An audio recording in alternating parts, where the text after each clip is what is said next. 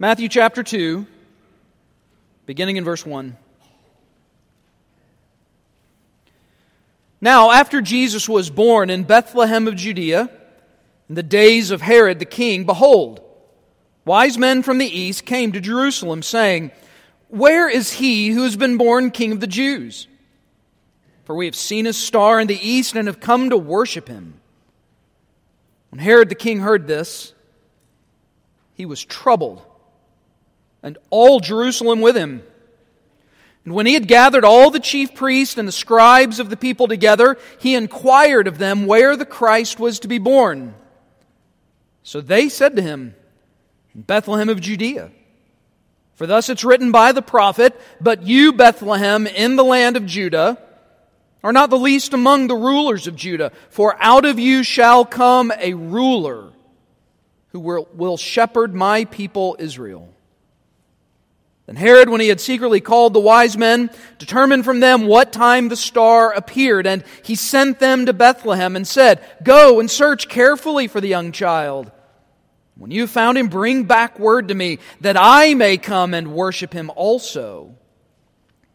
When they heard the king, they departed. And behold, the star which they had seen in the east went before them, till it came and stood over where the young child was. When they saw the star, they rejoiced with exceedingly great joy. And when they had come into the house, they saw the young child with Mary his mother, and fell down and worshipped him. And when they had opened their treasures, they presented gifts to him, gold, frankincense, and myrrh. Then, being divinely warned in a dream that they should not return to Herod, they departed for their own country another way."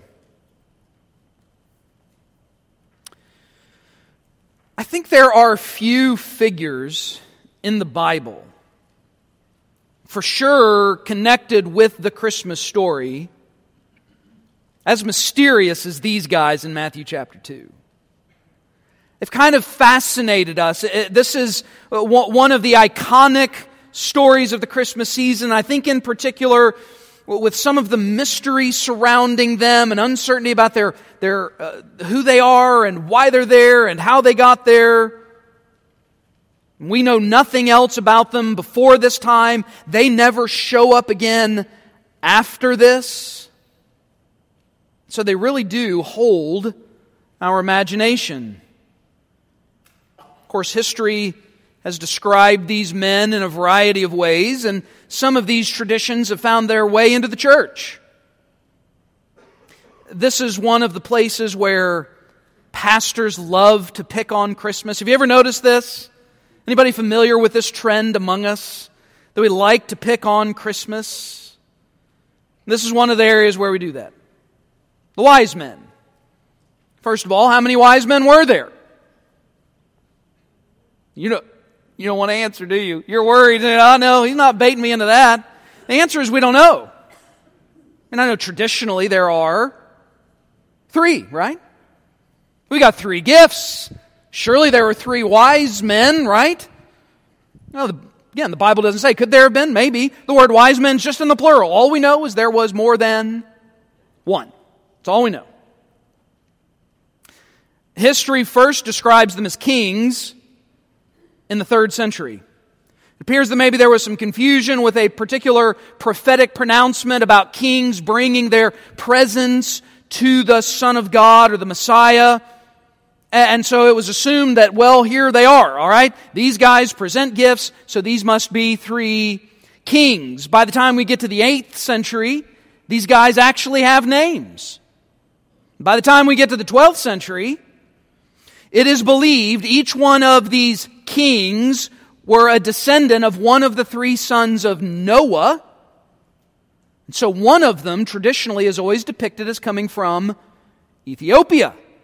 And so the traditional depiction of the kings in, say, a nativity very often is going to have one of them that is of African descent. And of course, a lot of these ideas then are solidified because in the 1850s, we have a carol that's called "We 3 Kings of Orient Are." Again, we don't know all that stuff about these guys. We know next to nothing about them. We can bet that they were from Persia. And these guys were not kings. That they were of a priestly, scholarly class. These guys were seriously wealthy, very intelligent, quite powerful. In fact, if our location is right of where they came from, it could be at times their power and influence rivaled that of the king himself. Because these guys had knowledge. These guys could read the stars in the sky. And so to many, it seemed like they even had mystical, magical powers. And so sometimes we even call them what? Magi, right? It's possible these guys go all the way back to the time of Daniel. You know, Daniel is 3 friends, right? Fiery furnace. That first group of Jews that were taken into exile from Jerusalem and went to Babylon. And Daniel lived out the rest of his days. Many decades there in Babylon, never to return back to his home of Jerusalem, but a man of faith, a man of the Old Testament Scripture. And it is believed that Daniel had a profound impact on a group of men called the wise men. And then maybe it was from Daniel that these guys became students of the Old Testament. And so then we fast forward to this time period, the time of the birth of Christ. And as soon as they see in the night sky that they knew so well, as soon as they see a star that had never been there before, that doesn't belong where it is, they start a trip. And they head east. And so Matthew presents to us, in chapter 2, the story of the wise men. Again, he's the only guy that references them. They're not referenced in the book of Luke. They're referenced nowhere else, quite frankly. All we know about them is found right here. But Matthew really gives these guys, next to Jesus, these are the most important characters in the story, in a sense. Because Matthew uses the wise men as a way to continue to promote what is his key idea in these first 2 chapters. And that is that Jesus, this child who has been born, is the king. He is the rightful heir. He is the fulfillment of the promise. A forever king to sit on a forever throne who will rule a forever kingdom. And what the wise men do, their entire visit, their connection with Herod then draws in another important character, so that with the visit of the wise men, we have depicted for us that Jesus is the true king over that usurper Herod, and that in fact he's not just some regional, local king. He's a global king. Every tribe, tongue, and nation will bow to him. And so these 3 pagan wise men, coming from the east, or coming from this area probably of Persia, then provide us with a profound picture of the nature of the kingship of Christ. Now, this is what we've been looking at this Christmas season. Matthew's depiction of the kingship of Jesus. We've noted that really what the Christmas story is the promise of a king. And we've noted 2 realities of this king. The nature in which he will serve. Christmas promises us a king who reigns. And then we noted last week a king who saves. That great pronouncement that the angel makes to Joseph. It says, you don't have to divorce Mary, right? She's going to give birth to a son. It's of the Holy Spirit, and she's going to give birth then to a child, and you will name him Jesus, for he will save the people from their sins. And then he goes on to give that great connection then to the prophetic statement of the Old Testament, that he shall be called Emmanuel, God with us. And so in both of those statements, Matthew provides to us the manner in which Jesus would be the Savior. It would be God in the flesh who'd come and save us. Well, this morning we look at number 3. The third feature of the kingship of Jesus is that the Christmas story promises us a king who shepherds. A king who shepherds. Now let's take a look at this story again, beginning in verse 1. We're going to note some important elements along the way we think carefully about the words that are given to us, make sure that we kind of separate tradition from what's actually in the text, mythical statements about who these guys may be and what they did, and what actually transpired. Verse 1. So it gives us kind of the introduction verse. Now, after Jesus was born in Bethlehem of Judea. Now, I want you to note that phrase. Not right when Jesus was born. After Jesus was born. In fact, the phrase could even be rendered sometime after Jesus was born. So this is one of the areas where, a lot of folks for sure out in the world get this wrong. Jesus, though he was born, was laid in the manger, and those shepherds visited him on the night of his birth. The wise men did not show up there. They come much later. I've never walked from Persia to Jerusalem, then to Bethlehem, but my guess is that takes a while. So, this is a journey. They begin, I believe, the night Jesus is born. I think that is when the star appears. And I think that's when they begin to get this journey going. In fact, the rest of the text, did you notice when we read it? How is Jesus referred to? He's never referred to by name again in chapter 2, by the way. Matthew never uses the name Jesus again, which I find striking since chapter 1 said, "And you shall call his name Jesus." But they never use the name Jesus after verse 1 again. Instead, he only calls him the young child. By the way, another little tidbit in trivia. Never is Mary mentioned first. It is always the young child and his mother Mary. Jesus gets top billing. Mary's mentioned second. And who's not mentioned at all? Joseph. All right? Joseph. He's not referenced in connection at any point. But the significance, though, of the reference, though there could be many, one in particular, the word child in the Greek is not the same as the word for baby or infant. In fact, it is a word used for like the toddler age. So we know that based on what Herod does, Herod's going to have all children in Bethlehem and the region, all males, 2 years old and younger. He's going to have all of them killed. We know that Jesus was probably about 2 years old. So it is at this point, and we also know based on what we just read, Joseph and Mary have settled in Bethlehem for a little while. All right? So they haven't been living for 2 years in a barnyard. Okay? They have found a house. Text says they found a house, as that's where the wise men show up to. So it's sometime after the birth, which, by the way, traditionally, the celebration of, say, the Wise Men Day or Three Kings Day in the liturgy of the church comes after Christmas. In fact, it comes then into the new year. And that is why, traditionally, because this event does not happen at the birth of Christ. Though Matthew clearly recognizes all of this is about the birth of Jesus and what he means. All right. So, after Jesus was born in Bethlehem in Judea, in the days of Herod. You kind of need background music to that, right? Dun, dun, dun, right? That's kind of what you need in the back when you hear Herod. I don't know if you noticed, but Herod's the bad guy. Not only is he obviously the kind of the epitome of evil in the story. In fact, I would argue that Herod's function in chapter 2 serves as a New Testament form of Pharaoh. He's like Pharaoh, in a sense. And you see, by the way, some allusions to Exodus. When we'll see that later in some of the other texts when we get to them next Sunday morning. Herod is the first in a dynasty of kings. This, by the way, is not the same Herod as the Herod that shows up in Jesus' crucifixion. This Herod dies about 4 BC. So maybe that's another issue that might need to be addressed in your own minds and hearts.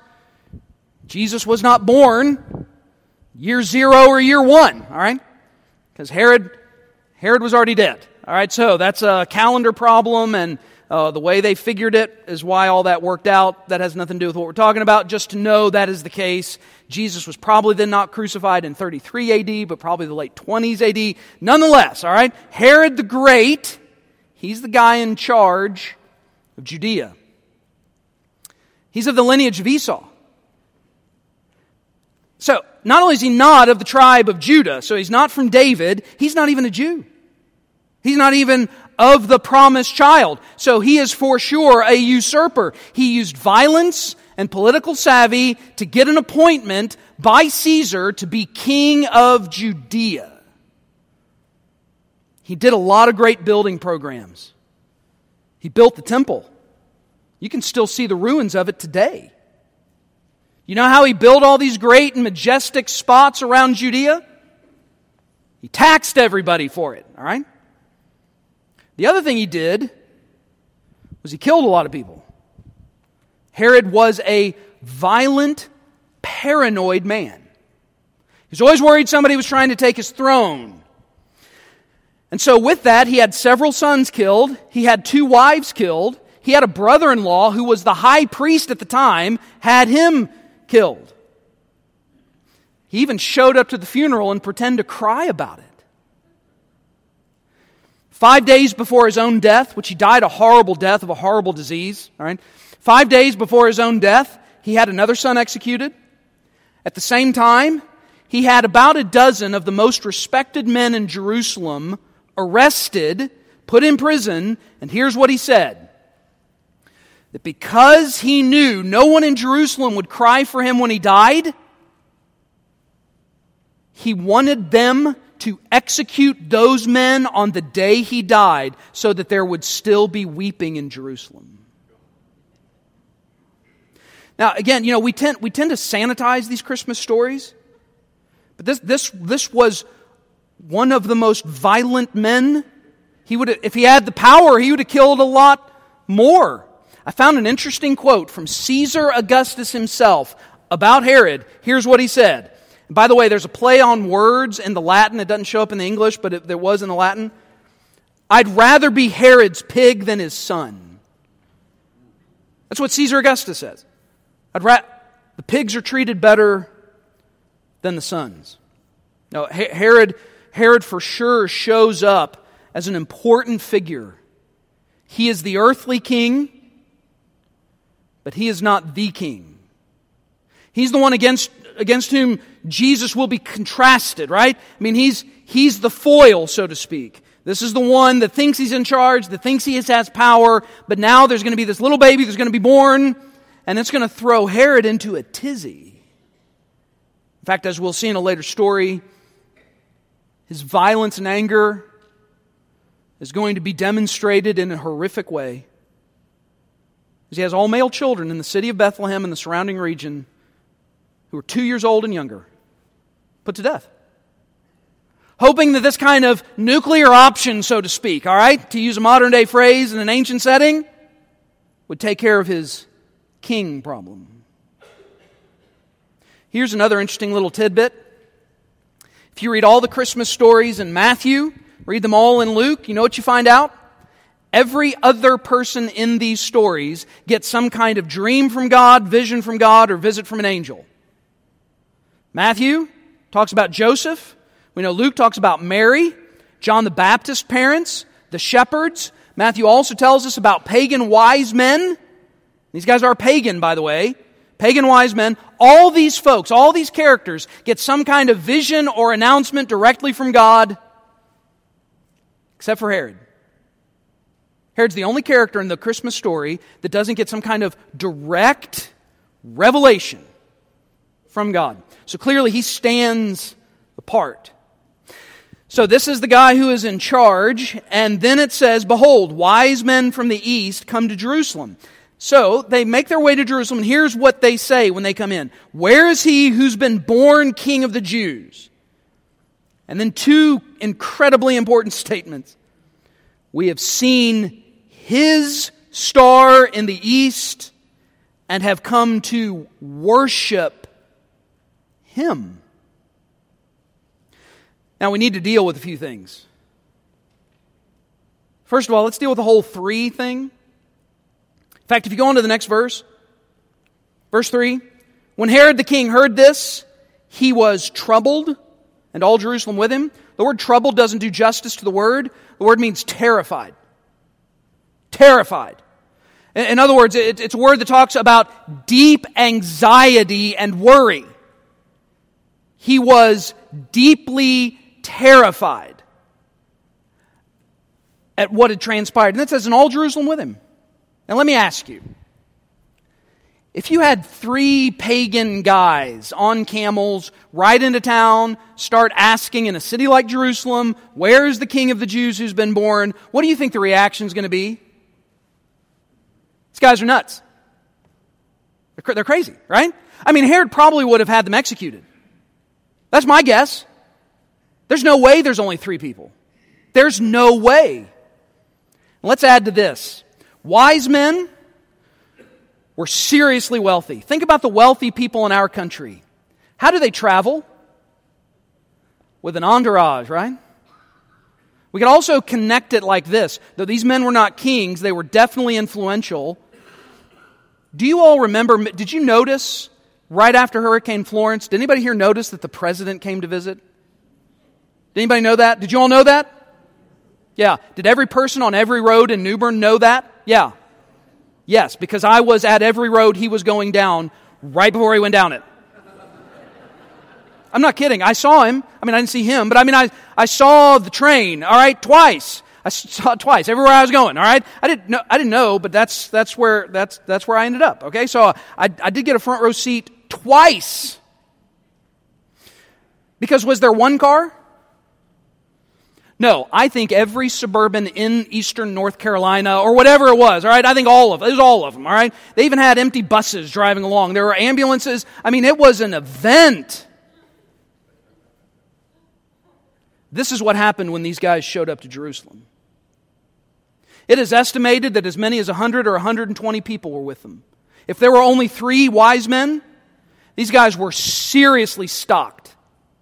This was not some little kind of visit from some curious kind of, odd ducks from the east.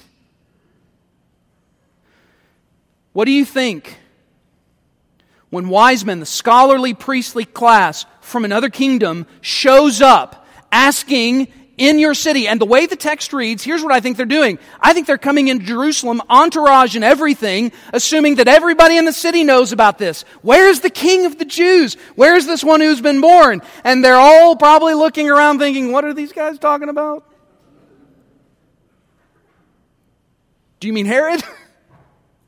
My guess is they were just as surprised to hear about this as these wise men were to hear that nobody knew about it. But I think what's most disturbing is the reference. We've seen his star, and we've come to not pay tribute, not respect. It doesn't even say honor, does it? We have come to submit ourselves to Him, to worship Him. Again, these guys knew the stars, and they knew there was a star that popped up that didn't belong. Just to give you my 2 cents worth of what I think this is, I don't think this is a natural phenomenon at all. I think this is God causing His Shekinah glory to shine when and where He wants. I don't think it's a comet. I don't think it's another star already in existence. Because these guys knew the stars. This thing did not belong. I also think it did not shine continuously. Because where do they show up? They show up in Jerusalem. Then it shows up again and it takes them to Bethlehem. And then it says it stands over the house. How low does that star have to be? Right? I mean, if I look up now, I could think in my grandiose vision of myself, all these stars are standing over my house, right? One way or another, depending on your perspective, all of them are. The moon is standing over my house. Wow, I must be great, all right? So, I mean, anybody could say that. How low was this thing? Nope, this was God causing His glory to shine in order to direct the steps of these wise men. They knew this was a divine sign. This indicated a king, not just any king, but a divine king, a God-appointed king. We've come to worship Him. This is why all of Jerusalem and Herod, this is why they were terrified. Is this prelude to a regime change? Are these guys coming as part of a coup? Is there something else going on? Are they coming to develop a political alliance? This is, I'm sure, you're talking about a guy who had his own wives executed. All right? He's prone to paranoia, psychosis, narcissism. I mean, this is a veritable, goodie bag of all psychotic behaviors available. He had them all. In fact, he knows something's up, doesn't he? Because then what does he do? Immediately after this, he says, "And when he'd gathered all the chief priests and scribes of the people together." Notice what he didn't call for. He didn't ring down to the local temple and say, "Hey, can you guys send me the priest that's on call?" It says he gathered all the chief priests and scribes. All of them. We've got to get to the bottom of this thing. And notice that Herod doesn't have any idea about the Bible, does he? He doesn't know about this prophecy. Isn't that such a distinction from David? Do you remember what David said about the Old Testament law? "Oh, how I love thy law." David said, "I meditate on it day and night." The kings were supposed to know the word, though many of them didn't. For sure, Herod doesn't know it. But he knows there's something in there about it, right? So let's get all of our smarty pants guys together and we'll see if they can tell me what's going on. Sure enough, they don't even have to go searching, right? The scribes and the priests, they don't say, "Well, Herod, give us a few days. We'll go pull out some scrolls and see what we can find." All right? Nope. They come right out with it. So they said to him, when he inquired, where was the Christ to be born? They said to him, "Bethlehem." Bethlehem. There's no doubt about it. It's the city of David. Yeah, that's where he's going to be born because that's what the prophet said. "But you, Bethlehem, in the land of Judah, are not the least among the rulers of Judah." So Bethlehem was a little kind of know-nothing town. Its only claim to fame was the fact that it was the city of David. But then it says, "For out of you shall come a ruler who will shepherd my people." Out of you will come a ruler who will shepherd my people. So this is the point, by the way, that Matthew's drawing to. The point that he's trying to make is with this particular reference. That's what Matthew does in these first two chapters. The point of each given text is always the text he references that he says is a fulfillment of something that has gone on, right? So he references the text at the end of chapter 1 that we saw last week. He does the same thing here. The point of the text is drawing our attention to what is the prophetic pronouncement about who this king will be. Not only where the king will come from, the king will come from Bethlehem, but who this king will be. And I love the way this language is put. Is that the way you'd expect this phrase? "For out of you shall come a ruler who shepherds?" Do these two things normally go together? Do you normally think of the great and mighty warrior kings of the ancient world? Do you normally think of them as shepherds? No, the ancient world didn't either, by the way. This probably was one of those disappointments of Christmas that I mentioned last week. What did they want? What would they have been looking for? If you'd used the phrase, born here was a ruler who would be a mighty warrior, right? Remember the first king that Israel chose for themselves? They chose the tall, strong, muscular, fine-looking man, right? That's who they chose, right? Saul, that's who they decided they wanted. The guy who stood head and shoulders above everybody else. The guy who was charismatic. The guy who had leadership. The guy who just screamed ruler, warrior. See, I think when Jesus enters into his earthly ministry and starts describing himself as the one who fulfills the prophecies about the Old Testament Messiah, I think this is why the scribes kind of looked at him and thought, this guy's crazy. He doesn't look like a warrior. What's interesting, though, is the Old Testament often describes God as a shepherd, right? In fact, the shepherding image is important. The greatest king of Israel was a shepherd boy. David always saw himself, by the way, in those terms. There are Psalms that regularly reference to his own job description as being that of a shepherd.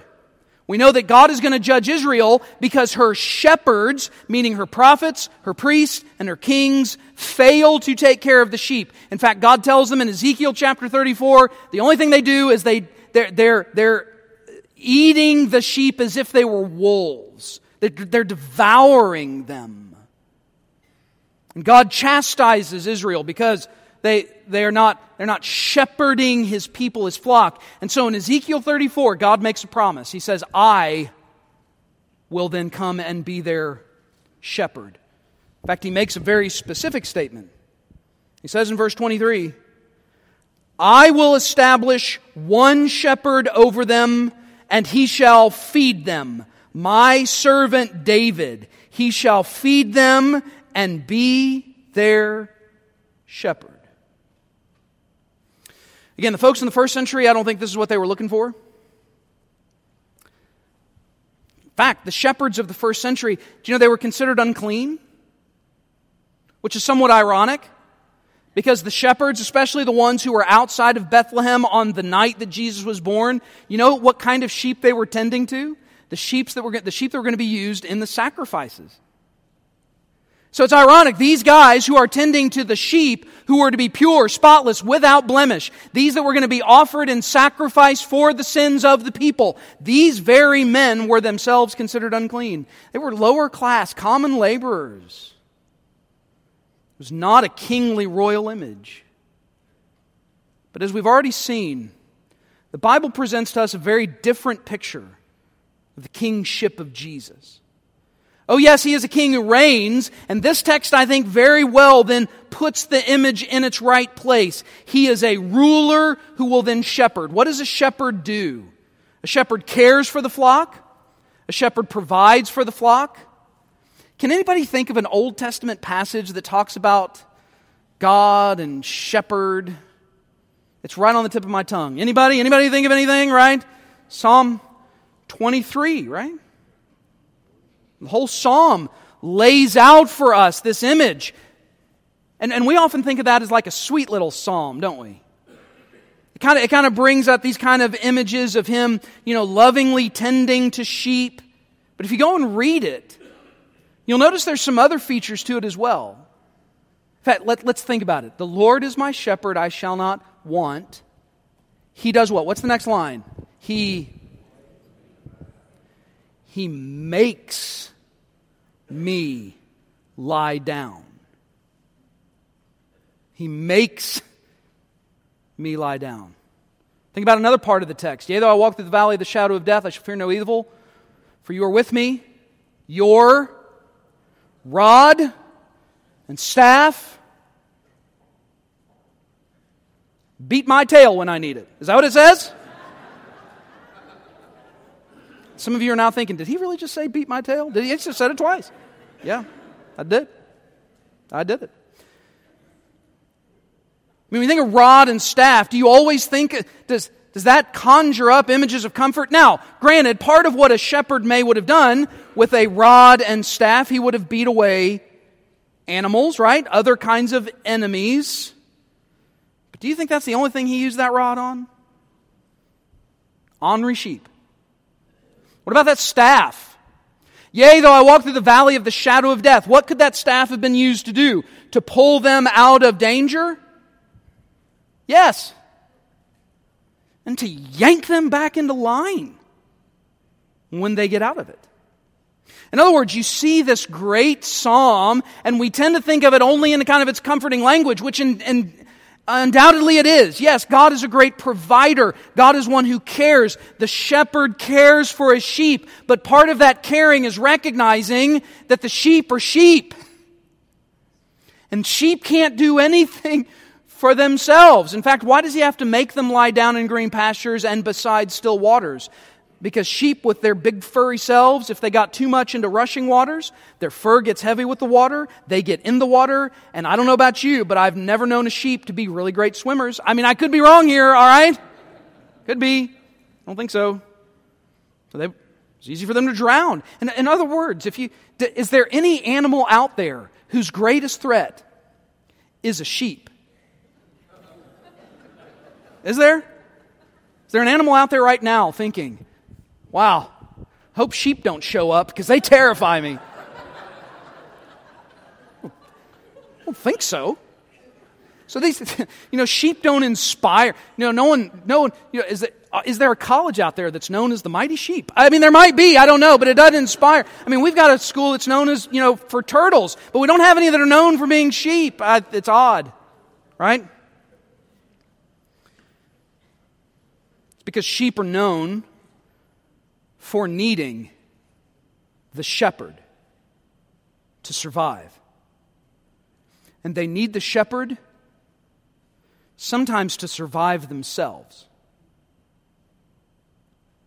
The imagery here is profound because it puts into the squarely in context what it is that we need, just like the last week's did. We need a Savior who saves us from our sins. Do we need a king? Yes, but what kind of king? We need a shepherd who rules. We need a ruler who is benevolent and loving and kind and full of grace, one who can provide, one who in fact can find the green pastures and help us lie down beside the still waters, and one who cares for us in the midst of the valley of the shadow of death, but one who also is not afraid to use the rod and the staff when the sheep get out of line.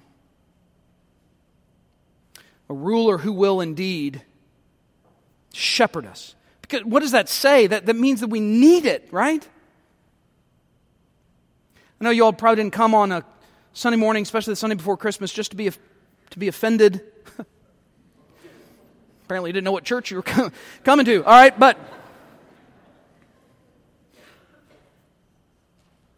this means we're in no position to rule our own lives. I'm not good enough. I'm not smart enough. I'm not talented enough. I'm not skilled enough. I don't have enough education. I don't have enough money. I don't have enough ability. I don't have enough natural tools to operate my life. And neither do you. We desperately need a shepherd. We need one who will rule us. This reminds us, church, when we talk about our relationship with Jesus, the relationship of sheep to shepherd, this is not a peer-to-peer relationship, right?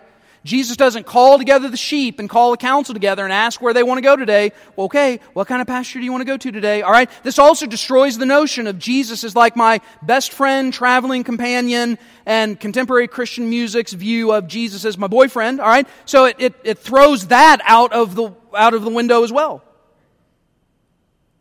Who's in charge of the flock? Jesus and some of the other sheep? No, the shepherd. Shepherd rules. And Jesus himself said it in John chapter 10. I am the good shepherd, and the sheep know my voice. It's also in that context he makes one of the great promises of Scripture. The thief comes to steal, kill, and destroy, but I have come that you might have life and have it more abundantly. See, while we have a shepherd who rules us, and in fact we are to live in submission to this king, in submission to this ruler, life for the sheep is best lived when lived into submission to the shepherd who knows how to shepherd the flock. If we decide to live our own lives, to try and find our own pasture, to try and find our own still waters, then what do we find ourselves? We only find ourselves dealing with more sin, more hurt, more pain, more rebellion, and everything that's broken in this world. Life best lived is lived, you ready for this? In submission to Jesus as our shepherd. So that's the question for the Christmas season. This is what the text says. This is the means by which this king rules. He rules like a shepherd. What is the nature of my relationship then to this shepherd? Well, first, do I have one? And that'd be my question to anybody here. Is he in fact your shepherd? Because he's not everybody's. I mean, he said, my sheep know my voice. In other words, you got to be one of his sheep to be under him as your shepherd.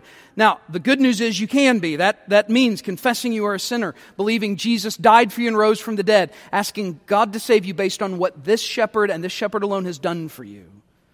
And that is to yield his life and sacrifice, to bear God's wrath for sin he never committed, so that we might be granted his righteousness. If you've never trusted in Christ as your Savior, that's where it begins. I'd make an appeal here to anybody who doesn't know Christ. I'll be right down front if you'd like to know more about what this means. I'd love to tell you more about what it means to trust Christ as your Savior. But then for the rest of us, those you'd say, yes, I'm a believer. Yes, I'm part of the flock. I've gone through the door that is Jesus. I'm in the pen, all right? Yes, He is my shepherd. But let me ask you, are you living under the authority of this good shepherd? Is your life one that you'd say is consistent with one in submission to the shepherd? Life is best lived when lived in submission to Him. Is that how you're living your life? As we have this time of response, if you would like to come, you want to kneel here and pray, if you'd like me to pray with you. Maybe there's something specific going on in your life and you're struggling with these things, and you just want somebody to come alongside of you. I'd love to do that as well. How will you respond to His Word today? Let's stand together and I'll pray. And after I pray, this time will be open to you as we sing. Father God, we do thank You for gathering Your people. We are grateful for the promise of Your Word, for the promise of the Christmas season. That You've provided us a King who reigns, a King who saves, a King who shepherds. So Father, now may we find ourselves coming under Your Word. May Your Spirit bring it to bear on our lives. May we deal with the hard question, are we living in submission to our ruler who is our shepherd? So we pray, Father, that You would have Your way in us, be glorified through work that is accomplished by Your Spirit. And it's in Christ's name we pray. Amen.